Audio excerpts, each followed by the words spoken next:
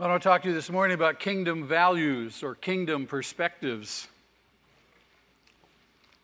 We're in Matthew chapter 6, and we're going to begin the second half of Matthew 6, but I want to go back and revisit real quickly the first half of Matthew 6. And in that passage, in the midst of the Sermon on the Mount, Jesus points out, or he addresses a particular subject that is egregious in his thoughts, in his mind. Can you think of what the subject is that he addresses?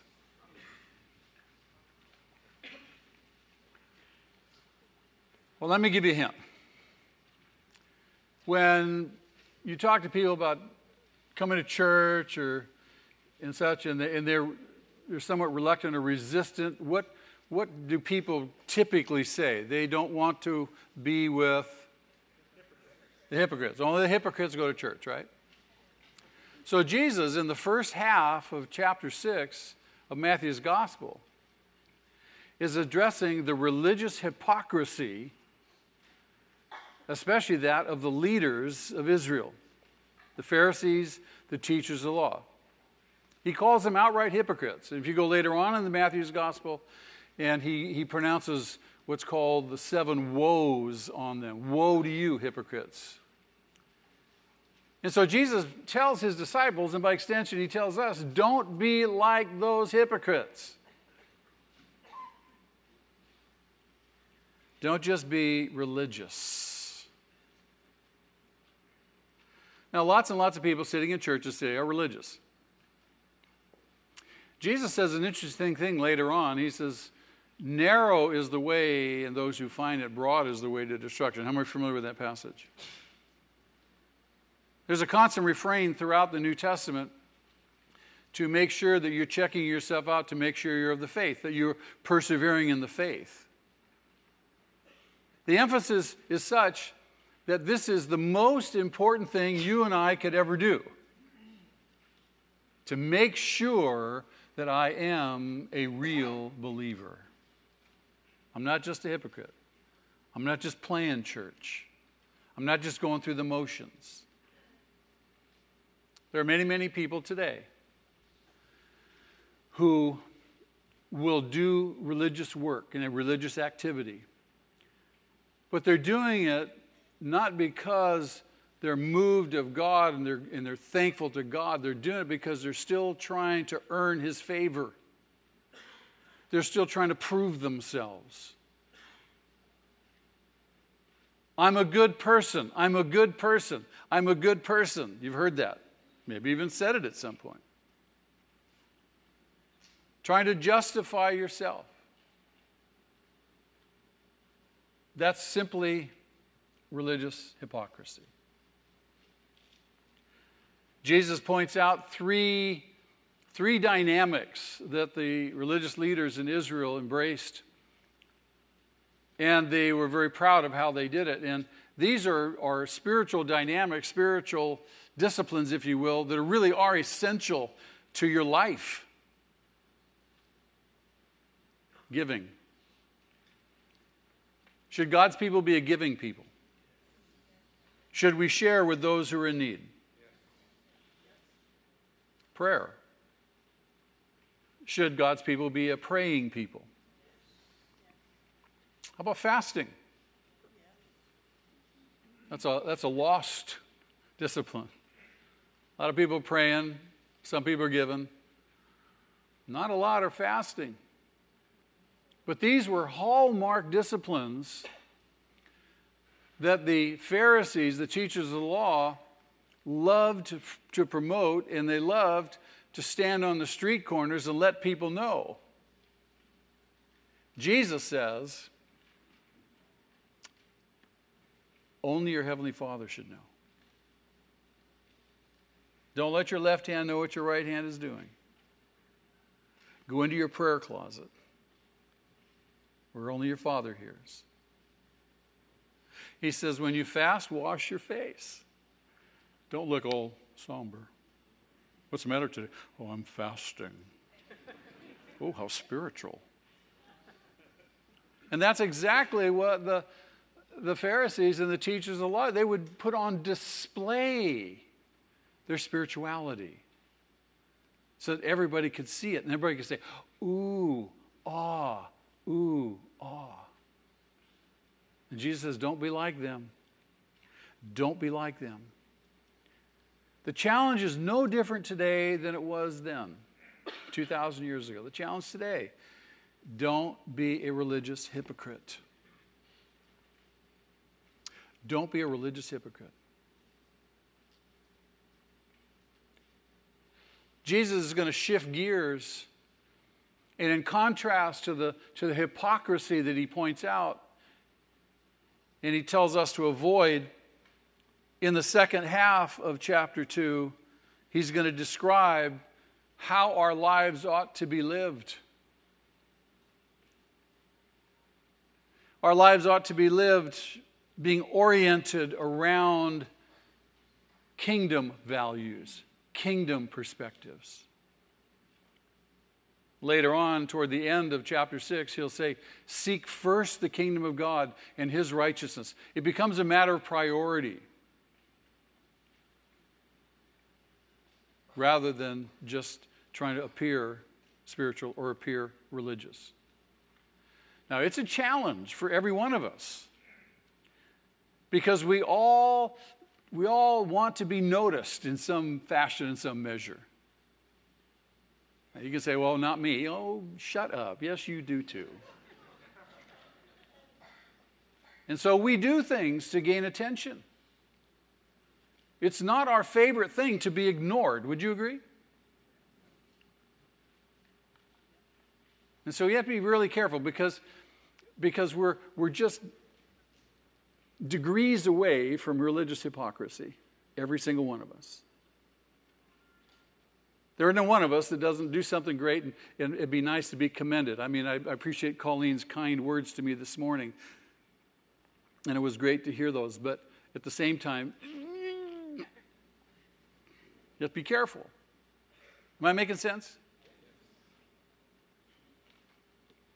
We not only reject categorically religious hypocrisy, but more positively, we get it.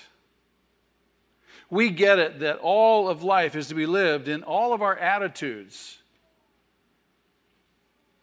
are to be formed according to God's perspectives. We call that simply having a biblical worldview. What is it that has fashioned your view of the world? What is it that's fashioned your view of your life? What you're called to, what you participate in? Is it the Bible? Is it the fact that you read your Bible voraciously because you want to know what he says? You want to know what his will is. You love his word. You don't read it just as a religious activity. Oh, I had my quiet time this morning. Well, good for you. People brag about that. I had my quiet time. So I don't care. What did God say to you? What are you carrying with you throughout the day that he spoke to you when you had your quiet time? When I ask that question, most people say, I don't remember. What did you read? I read the Daily Bible, the reading for today. What did it say?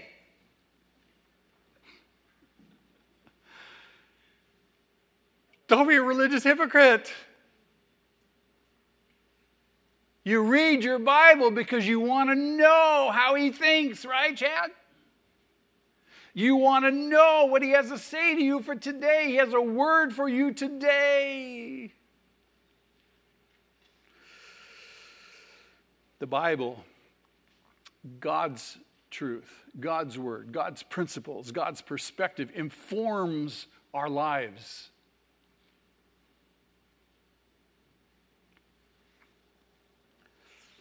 I remember when I became a Christian, a whole new world opened up to me. Whole new world. And I thought, my gosh, how long has this been around? I thought I was a good person. I knew I did some bad stuff. I wasn't a nice person in some areas. But I believed that I did good things too. And I hoped that I did more good things than bad things. And after all, my hope was really that God grades on the curve. I found out He doesn't. But when I became a Christian, a whole new life opened up to me. A whole new way of looking at life. And I just was so excited. It was so refreshing. It was indeed what the Bible says, a new life. A new life with new perspectives, a whole new value system. Let's walk in a brand new direction. Now, Jesus is going to identify for us two general but all-encompassing kingdom perspectives. And we're going to spend the next 3 weeks diving down in and parsing these perspectives. This morning is going to be kind of like introduction. The first perspective is an unswerving loyalty to kingdom values. Say that with me. Unswerving loyalty to kingdom values. The second perspective that he's going to share with us is an uncompromised trust in Him. Now let's begin by looking at this matter of loyalty to His kingdom values. And he's going to use 3 metaphors in this section. He's going to use the metaphor of treasure, light, and slavery. And in using these 3 metaphors, he's calling for, when you read them and you understand them, we're going to parse them next time, he's calling for undivided commitment, undivided loyalty, no part-time disciple, no half-time disciple, no disciple with 1 foot in the world, 1 foot in his or her will, and 1 foot in the kingdom. Either you're all in or you're not. It's that way. And when we examine those metaphors, you'll see it. He talks about treasure in one of 2 places, not in both. The word treasure's where? It's either in heaven or it's here. He talks about light. Either your body's going to be full of light or full of darkness.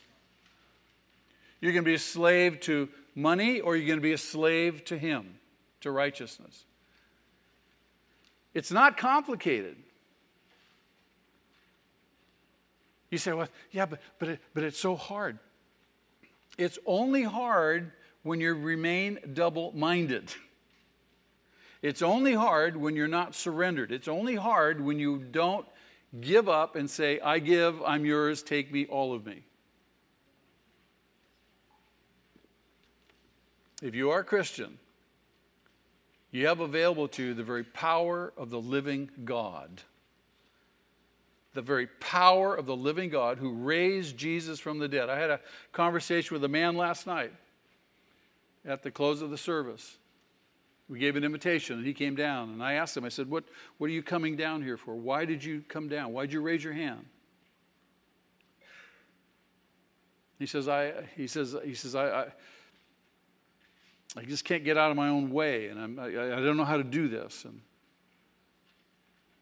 so I just said to him, it's fairly straightforward and simple.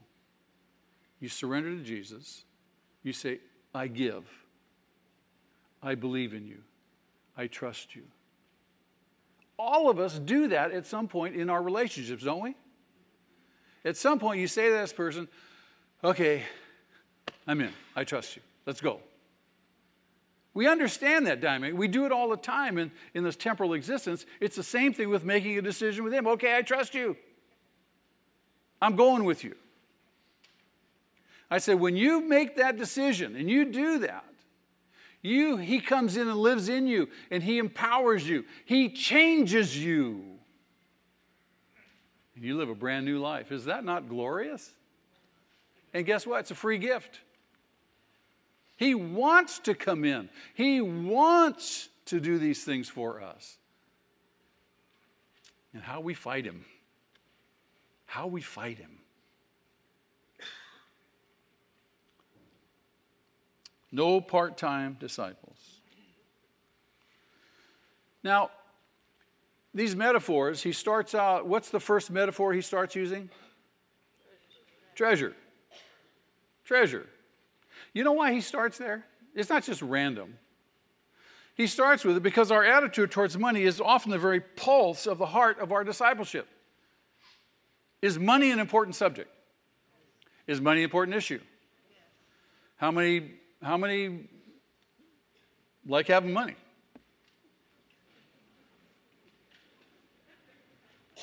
Let me try that again. How many like having money? Some of you are still liars. Let me put it this way. Let me rephrase. How many wish they had more money? How many find it hard to keep the money? Is money really an important issue for us? Yes, it is. This is why he starts with treasure instead of starting with light or starting with slavery. He starts with money because he knows where we live. Are we as human beings naturally things-oriented? I think so. Is it easy for us to be wrapped up in the seeking and the acquiring and the enjoying and the protecting of our material possessions?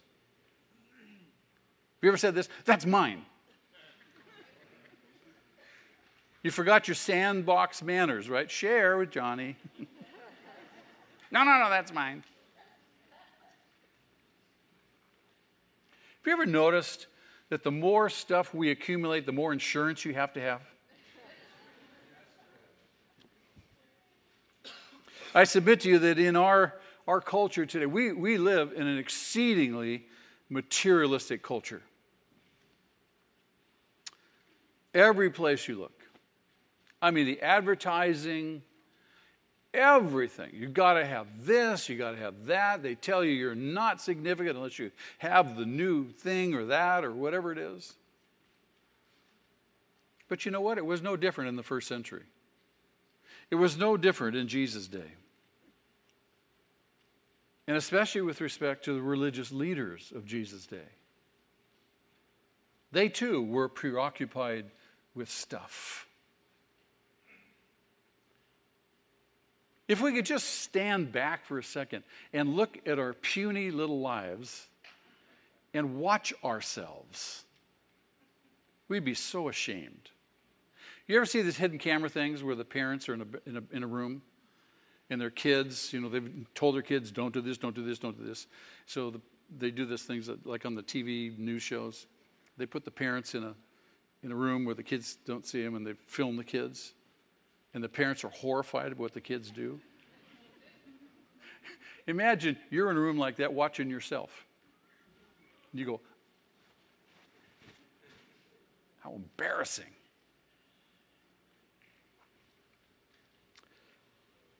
The religious leaders of Jesus' day were very materialistic. They were very greedy.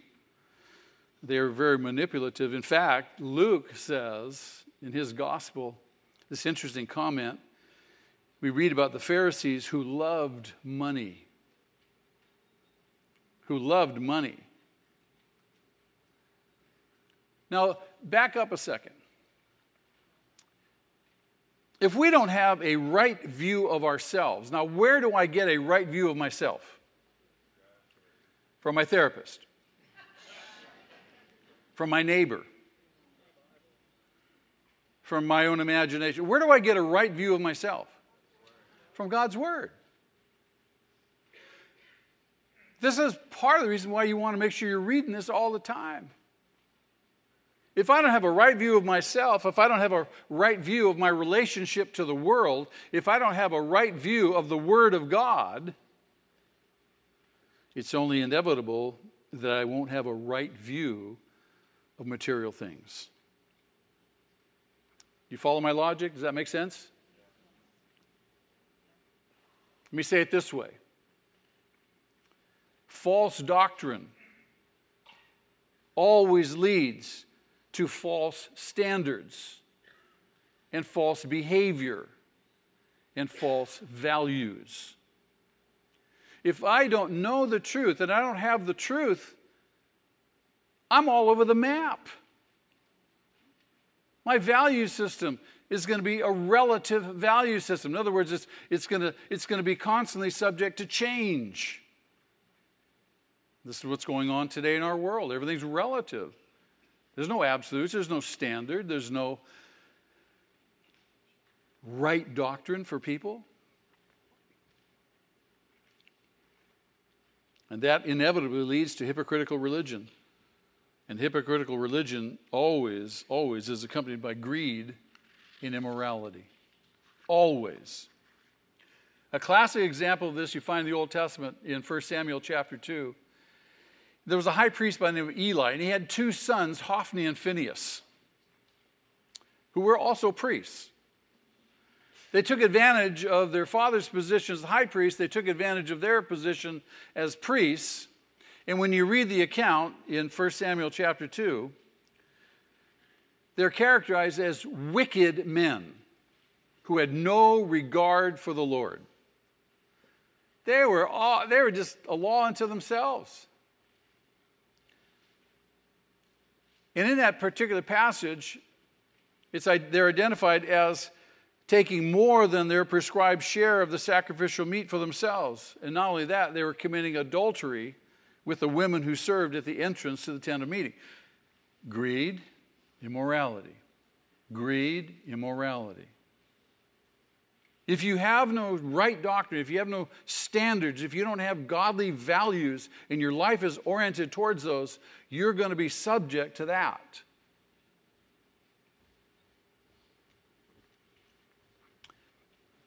Annas and Caiaphas, they were the high priests in Jesus' day. Annas and Caiaphas became extremely wealthy. Do you know how they amassed their wealth? Well, they're the high priests. They have access to the temple. They're responsible for all the concessions, all the money-making concessions in the temple courts. They had a captive audience. When the Jews came up to Jerusalem for all the feast days, guess who sold them all the sacrificial animals? In Matthew's gospel and John's gospel, we hear twice that Jesus did something. What did he do? He went in there and threw them all out. He said, "You made my Father's house a den of thieves, but it should be a house of prayer." And interestingly, most of those concessions were set up in what's known as the court of the Gentiles. So there's actually a court in the temple so that the Gentiles could come and worship the God of Israel.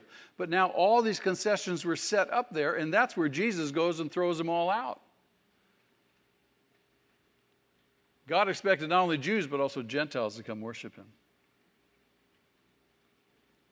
Throughout the history of the church, there's always been religious charlatans. People who've come along and have used the ministry to gain wealth and also inevitably, sadly, to engage their sexual lusts.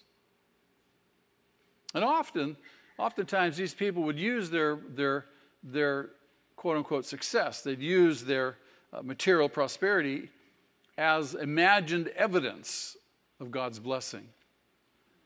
I submit to you, that is not God blessing. That is not God blessing. They would completely pervert what God's word says. There's an interesting passage, Deuteronomy chapter 28. I think every Christian should read it at least once a week. It's a promise of blessing and cursing. And in Deuteronomy chapter 28, the first 3 verses, basically God says this: if you obey me fully, I think that's a key word, fully. If you obey me fully, I will bless you. I'll bless your socks off, if I may paraphrase. If you don't obey me fully, I will curse you. I suggest to you, and I'm submitting to you, that that is akin to what I'm talking to you about this morning in terms of what? Wholehearted devotion, unswerving loyalty to His standards, to His will. He's God. Let's do it His way. I'm forever telling couples, young couples especially, and in our culture, everybody's living together, sleeping together. It just goes with the show. And so I tell them, I said, look, do you want God to bless this relationship? Do you want God's best blessing on your marriage? Yes. Then do it His way. Do it His way. Don't take shortcuts. Don't lean on your own understanding. Trust in Him with your whole heart. I talk to couples who are involved in really dysfunctional, hard case, problematic marriages. And I say, do you want God to bless this? Sometimes they don't. Sometimes, truth be known, they want out. That's even a greater tragedy. I say, do it God's way. Just read His book, do it His way. He says, if you obey me fully, I will bless you. The blessing doesn't come from disobedience. The blessing doesn't come from greed. The blessing doesn't come from doing evil. Curses come from that.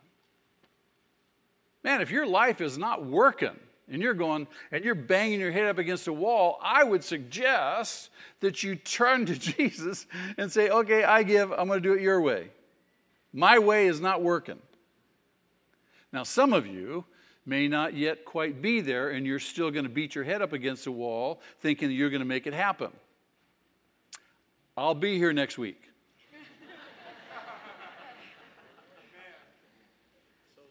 Come on back.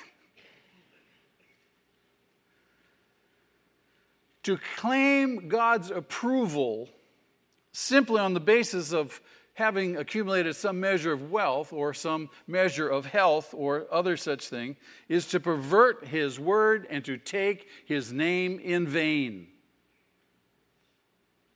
And God says, I will not hold anyone guiltless who misuses my name. We're talking about God. We should fear God. Would you agree? I have a healthy fear of Him. Now look with me at these couple of verses, 19 through 21 here in Matthew 6. We're just going to kind of make a little introduction here. He says, do not store up for yourselves treasures on earth where moth and rust destroy and where thieves break in and steal. But store up for yourselves treasures in heaven where moth and rust do not destroy and where thieves do not break in and steal. Does that sound like a good place to invest? And then in verse 21, he says, for where your treasure is, there your heart will be what? Also. So the real test, where's my heart? I could say I love Jesus all day long, but where I put my treasure, the most important thing in my life, if it's not Him, that's where my heart's going to be. Make sense? Now the words in the text here, the words lay up or store up, depending on which version you're reading, and the word treasures. Those words come from the very same basic Greek root word, thesaurus, from which we get the English word thesaurus. And thesaurus is a treasury of words, is it not? How many of you have ever used a thesaurus? I love mine. I love mine. I'm always thinking, give me a word. I need a word. I need a word. I love my thesaurus. A literal translation of that phrase in verse 19 would be, do not treasure up treasures for yourself. Let me say that again. Do not treasure up treasures for yourself. That has immense consequence for us. It's naturally our human nature to treasure up treasures for ourselves. The picture is, and we all see it, it's kind of a caricature of someone like Scrooge who's hoarding, stacking up his gold coins. Hardy har. Or lining them up and going.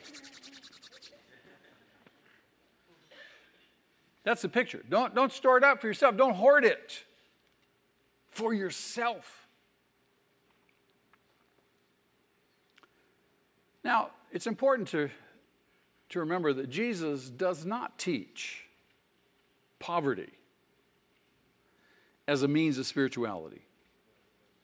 He doesn't teach poverty as a means of spirituality. Some people sometimes can get the misconception, misunderstanding, okay, somehow money is a bad thing, and if I become a Christian, I have to become a poor person. No, that's not at all. There's only one person in all of the gospel record, there's only one person that Jesus said, go sell everything you have, give it to the poor, then you can follow me. Who remembers who that person is? He's the rich young ruler, right? Yeah. He doesn't tell everybody to do that. He doesn't make it a blanket rule. This is the thing that whenever that passage is taught on, and we'll get there in the next several years. But I promise you, people will come and say, should I sell everything and give it to the poor? As if this is supposed to be the norm. No. There's only one person that Jesus said that to. Why did he say that to the rich young ruler? His money was his God. His money was his God. Picture this, if you will. He comes up to Jesus, right, and they have this conversation. And so Jesus tells him, okay, he says, if you want to follow me, then you've got to sell everything you have. Does Jesus know he's a rich guy? Sell everything you have, give it all to the poor, then you can come and follow me. Then you'll be able to follow me. So the rich guy's looking at Jesus. Now, do you think that Jesus is dressed in regal finery? No, he's got his everyday smock on. He's traveling. His feet are dirty. His sandals are probably worn. He looks at the other disciples, and, they don't have the greatest clothes, I'm sure. And then he looks at himself. He's dressed in all of his fine garments. And he does this assessment. And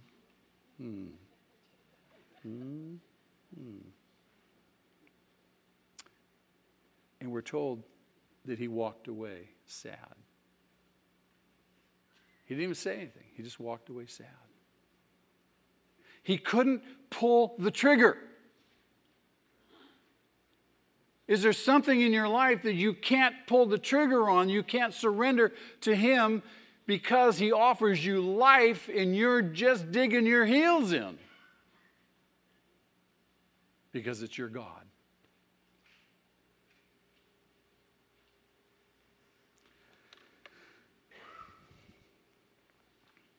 This was an opportunity for that young man to prove himself. There's an opportunity just laid right out there for him. He could never follow Jesus really unless he was free of that which he idolized, which is his money. The problem was not in the wealth itself, but in his unwillingness to part with it. The Lord does not require his disciples to give up all their money and possession to follow him, although certainly there are people who have voluntarily made that call, made that choice to do so. But Jesus does require obedience to his commands, no matter the cost. It's been said it costs nothing to come to him. It's free. Just come. but it costs everything to follow him. He says, if you're going to be my disciple, you must be willing to deny yourself. Pick up your cross. Follow me. Whoa. Costs everything. It's costly to follow Jesus. And one day, every single one of us are going to stand before him. And we're going to give an account for our choices, our words. And did we really follow him?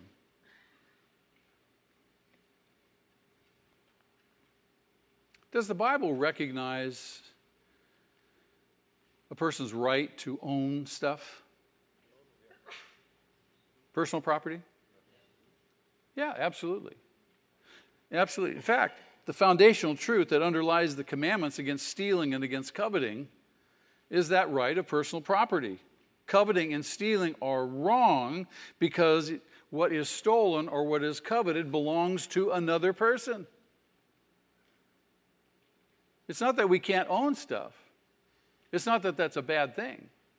It's just that whatever we have, we want to make sure that it's not taking his place, usurping his place in our life. In Acts chapter 5, there's a great example. There's a couple by the name of Ananias and Sapphira. Some of you remember them.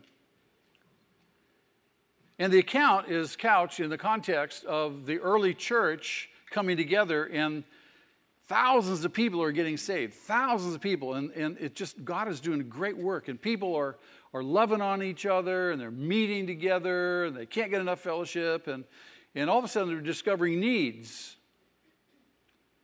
And so somebody who maybe has an asset or some property or something sees the need and say, hey, I'll sell this asset, and then I'll bring the proceeds and lay it at the apostles' feet. And that's exactly what they did. Then the apostles distributed those resources to where the need was. So there's a man by the name of Barnabas who, just little short verse, sold a piece of property, brought the proceeds, laid it at the apostles' feet. Very giving. Right on the heels of the account of Barnabas now, there's the account of Ananias and Sapphira. They too wanted to be included. They too had a piece of property. They sold the property, and they brought part of the proceeds. Now, was it okay for them to bring part of the proceeds? Yeah, it was their property, their money. They could sell it. They could donate any part that they so choose. Right? What was the problem there? They lied. They lied because what they said was that they brought the whole purchase price, the whole sale price of that property, and laid it at the apostles' feet. So Ananias comes in, and Peter confronts him. He says, what's this thing you've done? He said, you've not lied to me, you've not lied to men, you've lied to God, you've lied to the Holy Spirit. And boom, Ananias falls over dead, has a heart attack. And Luke records, the whole church went, whoa. So they carry him out, bury him. 3 hours later, his wife, Sapphira, comes in. Peter confronts her. Did you bring the whole amount that you said that you would? She said, oh, yeah. Not knowing, of course, her husband's already dead. He confronts her. She lies, confirms the lie. Boom, she falls over dead too. Luke ends that section. The whole church was terrified. Is that an object lesson? Of a number of things, really. But the reality is, here are two people who money really was their God. They wanted to do this good thing, and they wanted to look good. They wanted to do this religious act, help the needy, but they were hypocrites. Did the church need an object lesson, do you think? Absolutely. Well, how can you say that? Because it happened. God ordained that would happen. The whole church took note. Whoa. Ananias and Sapphira, tremendous object lesson. Does God expect his people to be generous? What do you think? Does he command his people to be generous? Yes, he does. How many are glad that he's generous? How many are glad that you can come to this communion table? Every time we come to this communion table, we can rejoice in the fact that my sin was great and his grace was greater. He doesn't condemn me. He's not mad at me. He's not wagging his finger at me. He says, come, let my grace cover you. He says, be holy because I'm holy. Be like me. He's making us like him. And part of being like him is because he's generous, we should be generous. So not only does he expect us to be generous, he commands us to be generous. And similarly, he not only expects us, but he commands us to be thankful for all of his blessings, but also to enjoy them. He tells us in 1 Timothy chapter 6, verse 17, that God gives us all these things for our enjoyment. God wants us to enjoy life. You don't become a Christian and go, okay, I guess, no more fun. I've had actually people say this. They say, can Christians have fun? Yeah. Yeah, you can have fun. You can enjoy life. He means for you to enjoy your life. He wants to bless you. Isn't that good news? But he says to the wealthy in that same verse, he says, tell those who are rich in this world not to be arrogant or not to put their hope in their wealth. Now, I don't know about you, but I've known a fair share of very wealthy people. And there's always a percentage of those people who are arrogant and who do put their hope in their wealth. He says, command those people not to do that. In other words, he's saying the very same thing. Command them, instruct them, warn them to have a perspective on wealth so that it's not their idol anymore.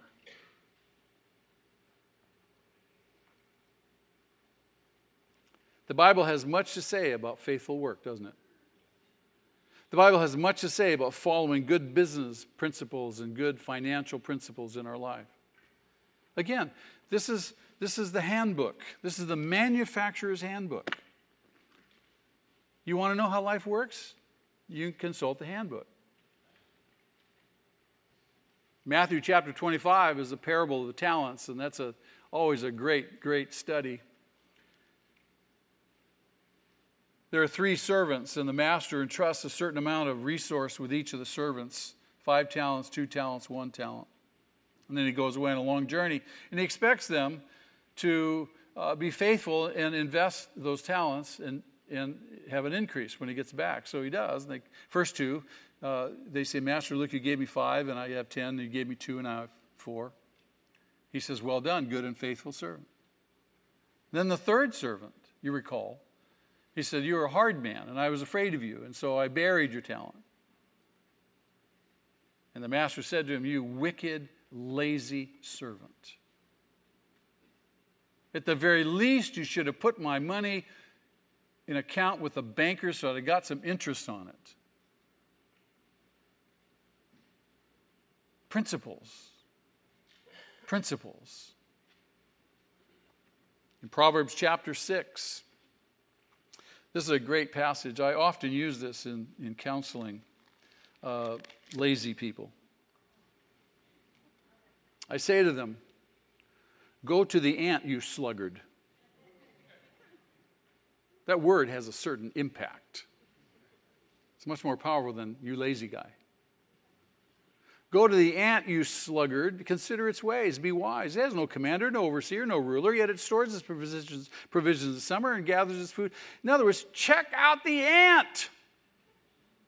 It doesn't have to be told what to do. Go get a job. Be productive.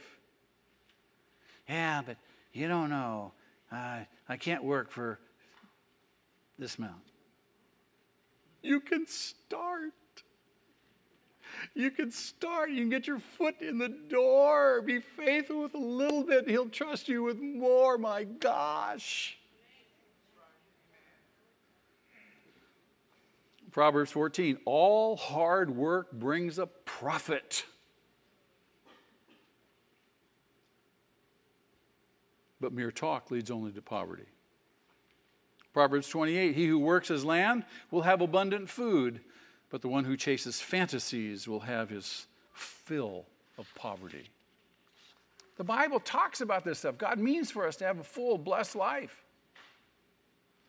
It's right to provide for our families. It's right to make reasonable plans for the future. It's right to make wise investments. It's right to have money to carry on a business, to give some to the poor, and to support the work of the kingdom. It's right. But it's not right to be dishonest and greedy and covetous and stingy and miserly.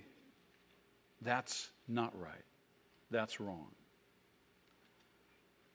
To honestly earn and save and to give is wise and good. To hoard and to spend only on ourselves not only is unwise, it is sinful. You see, the key to Jesus' warning here in this passage, the key is found in this one word, yourselves. Do not treasure up treasures for yourself. I tell people, make as much money as you can possibly make. Why? You have more to give away. You can really be a blessing, and there's nothing like being a blessing. I know people in our church who have money, lots of money, and I've watched them quietly hand it to people. No fanfare. Just reach in and not a buck, substantial amounts of money. The more you have, the more you make, the more you can give away. The more you give away, the more you prove that you're a faithful steward, the more that God will give you. You never, ever have to worry about yourself.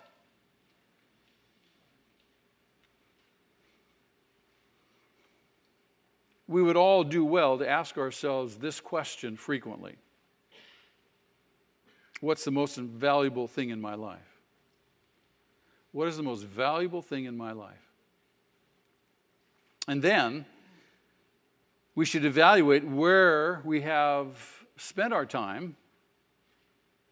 If I say one thing is the most valuable thing in my life, then that's where I would spend my time. Would you agree? That's where I should be spending my energy, investing my life, pursuing where I spend my money. If I say the kingdom of God is the most important thing in our life, in my life, I should be fully invested. Would you agree? I'm fully invested. Trust me. Everything I do, my whole life, because I believe. This is as real as it gets. A good accounting, whether of time, relationships, or money, is a good gauge of our values. Are we really living by kingdom values, or are we living by worldly values? That's a question you have to answer for yourself. You can fool yourself. That wouldn't be wise. What's wise is really to do a serious evaluation. Would you agree? If we truly put Jesus at the center of our lives and serve him and love him with all that we are and all that we have, we will use appropriately all the blessings of life that God provides, and we will find ourselves avoiding the modern idolatry of materialism. Beloved, Jesus is calling for undivided commitment. No divided loyalties. No part-time disciples. Amen? Lord, thank you Again, we thank you for your word. We thank you for speaking to us. We thank you for your Spirit who lives in us. We thank you for this book called the Bible, which is the truth. Lord, many people decry it, many people mock it, but they simply haven't read it. I pray for anyone here this morning who calls into question the Bible. Lord, I pray that you'd convict them to read it, just simply to read it. And Lord, that you speak to their hearts and turn their hearts towards you, grant them repentance, and save them.